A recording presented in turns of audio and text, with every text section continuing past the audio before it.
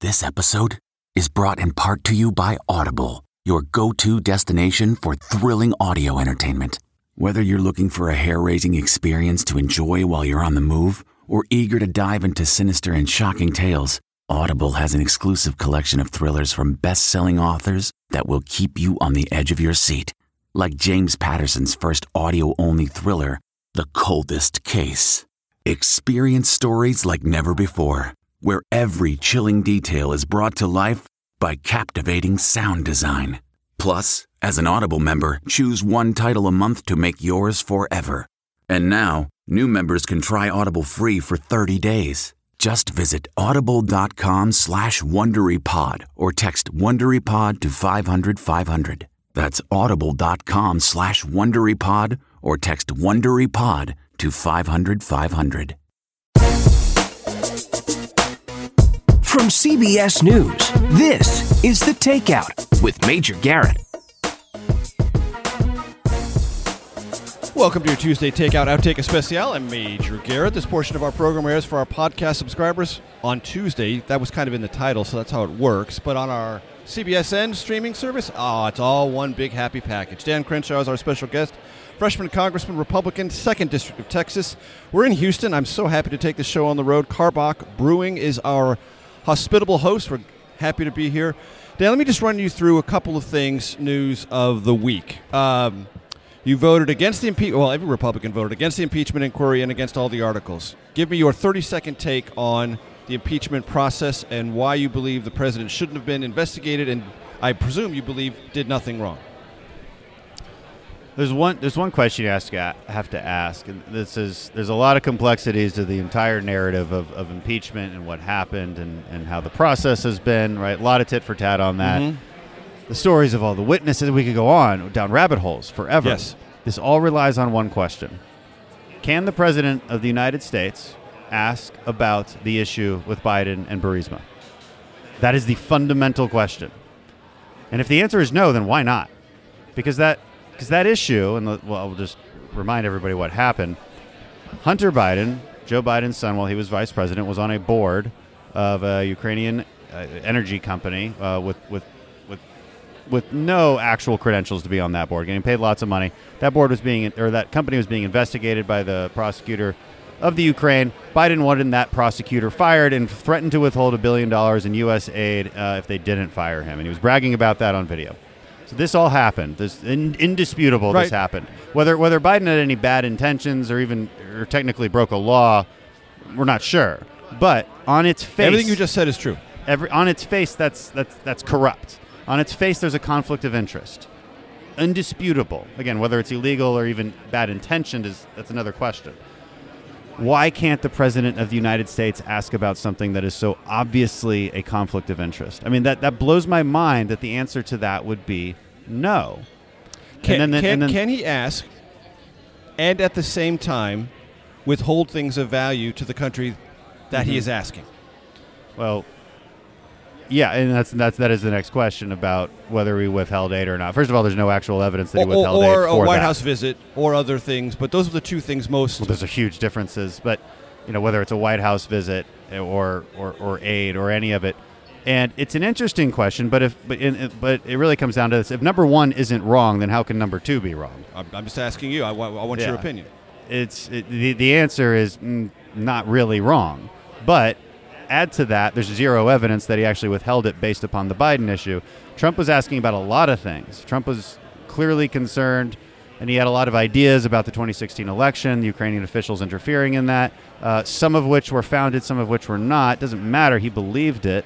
And there's plenty of evidence of Ukrainian officials being outwardly against Trump in the 2016 election. On that point. So he believes that there's some sense of corruption. He believes that there's some He definitely believed it, yes. Going on in the 2016 election. The Democrats will have you believe this is about 2020 and that this was about getting at Biden for 2020. There is zero evidence of that. It's a huge analytical leap. It's a huge accusation, and there's zero evidence of it. And yet we're impeaching on that. We're impeaching on this narrative, and it's a story, and it is a story. There's zero evidence to suggest that the aid delay was tied to Biden specifically, and even further, less evidence to suggest that it was tied to the 2020 election specifically. There's a lot more evidence to suggest it was tied to 2016, which again would not be wrong.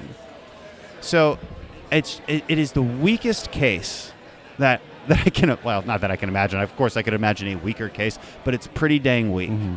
And that's why I voted no. Right. And what is your expectation, if any, about how the Senate trial would or should play out?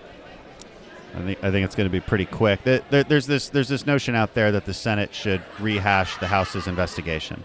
That's a false sentiment, right? The House already voted, according to not every single Democrat, because we got a couple on our side, but according to Nancy Pelosi, the evidence is already there. We've already got what we need. They didn't want to wait any longer. They didn't want to call any more witnesses. They want to go to court. Right. They want to send it to trial. That is the process, and they should abide by that. Now, again, I'm not afraid of new information. Now, of course, they're systematically releasing more so-called evidence this past week. Let me give you a chance to step up to the plate on Lev Parnas. Yeah. Relevant, irrelevant, meaningful, damaging. The White House has told us it makes things messy. Does it make things messy for you?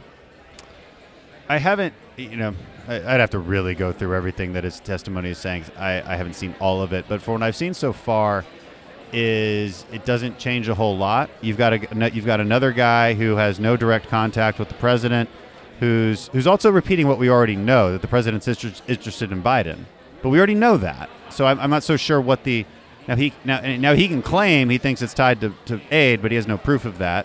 He's got a series of chicken scratch notes that we don't know when those were taken or who told them or who he was talking to as he was taking those. We don't know any of this. This guy's under indictment. He's not trustworthy. He's one of these.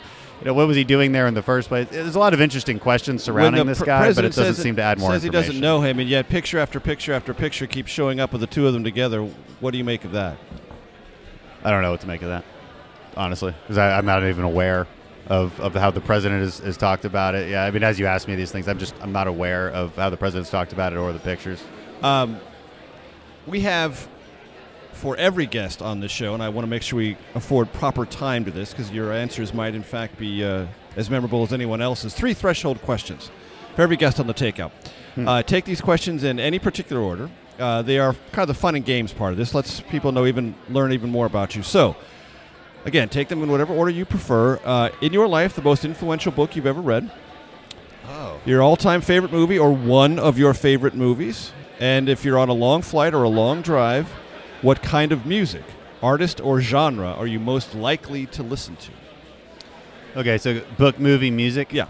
It's hard to say the most influential book, but I'll give you one influential book that I really like. It just came to mind right away. By Jonathan Haidt. He's an NYU psychology professor. He recently wrote The Coddling of the American Mind, but the book I'm talking about is called The Righteous Mind, and it is a deep dive into how the left and the right think from a moral psychology standpoint. It's unbelievably interesting. Also how religious and non-religious people think, and the divisions between these two groups and why they happen. There's a ton of, not only is there a ton of research on this, but a ton of data, which shows how we think of each other. And I'm going way deeper into this than you probably wanted me to. No, please, keep going. Keep going. But, because this takes us back to where we started. Right. And so there's hundreds of thousands of data, or maybe not hundreds of thousands, but definitely tens of thousands of surveys completed on, I think it's called yourmorals.org. And what you find is, and I won't get into too much detail, but one thing that stuck out to me was conservatives understand how liberals think. Liberals don't understand how conservatives think. That's from the data, and it's overwhelming. Like liberals think that a conservative would answer this question on morality totally differently than they would actually answer it, whereas conservatives get it right about liberals. I thought that was an interesting thing, and it may be good for the audience to know. On movies, that's a much harder question. I'm just gonna and let me just I'm gonna give you a funny answer. Yeah, go right ahead. Yeah. I'll just say I specifically remember seeing U.S. Navy SEALs with Charlie Sheen as the star back, for like an '80s movie, and I'm just like, that's what I got to do. And I was like 11. Music, I have a very eclectic music taste. I mean, growing up, I was actually really into Led Zeppelin and classic rock. The greatest rock band of all time, Led Zeppelin. I think that's definitely, yeah. But I listen to a lot of '90s rock too because I'm a '90s teenager. And so I actually ran into Gavin Rosdale the other day. Got a picture with him. That's good. From Bush, Yeah, okay? yes. And I'll talk to people in their 20s, and they're like, What? Who? Who cares? I'm like, this was an iconic band in the 90s. And they're like, when?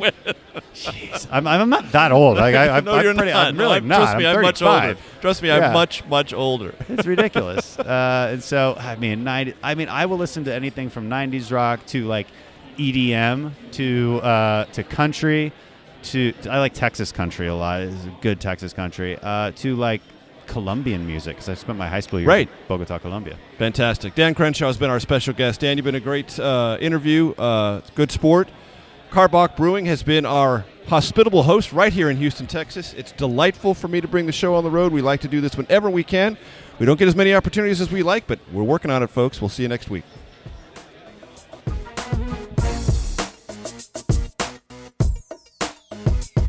New episodes of The Takeout are available Friday mornings wherever you get your podcasts. The Takeout is produced by Arden Farid, Jamie Benson, Sarah Cook, and Ellie Watson. CBSN production by Eric Susanen and Grace Seegers.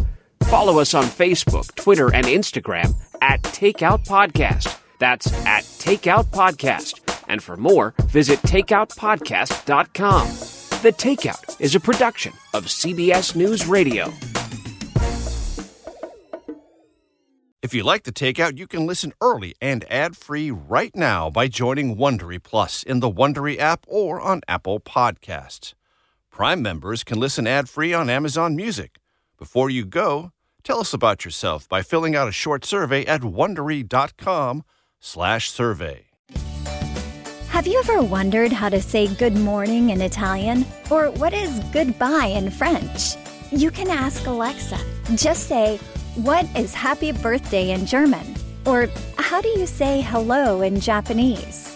Do you want to know how to say I love you in Spanish? Ask Alexa and start learning a new language today.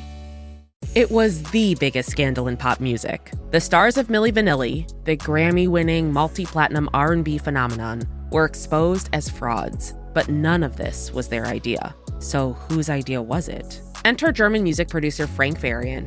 He saw the success of acts like Michael Jackson and Prince, and he wanted in, no matter the cost. So he devised the perfect pop heist. Two once-in-a-lifetime talents who were charismatic, full of sex appeal, and phenomenal dancers. The only problem? They couldn't sing. But Frank knew just how to fix that. Wondery's new podcast, Blame It on the Fame, dives into one of pop music's greatest controversies and takes a never-before-heard look at the exploitation of two young Black artists. Milli Vanilli set the world on fire, but when the truth came out, Rob and Fab were the only ones who got burned. Looking back now, it's hard not to wonder, why did everyone blame them and not the man pulling the strings? Follow Blame It on the Fame, Milli Vanilli on the Wondery app or wherever you get your podcasts. You can binge all episodes of Blame It on the Fame early and ad-free right now by joining Wondery Plus.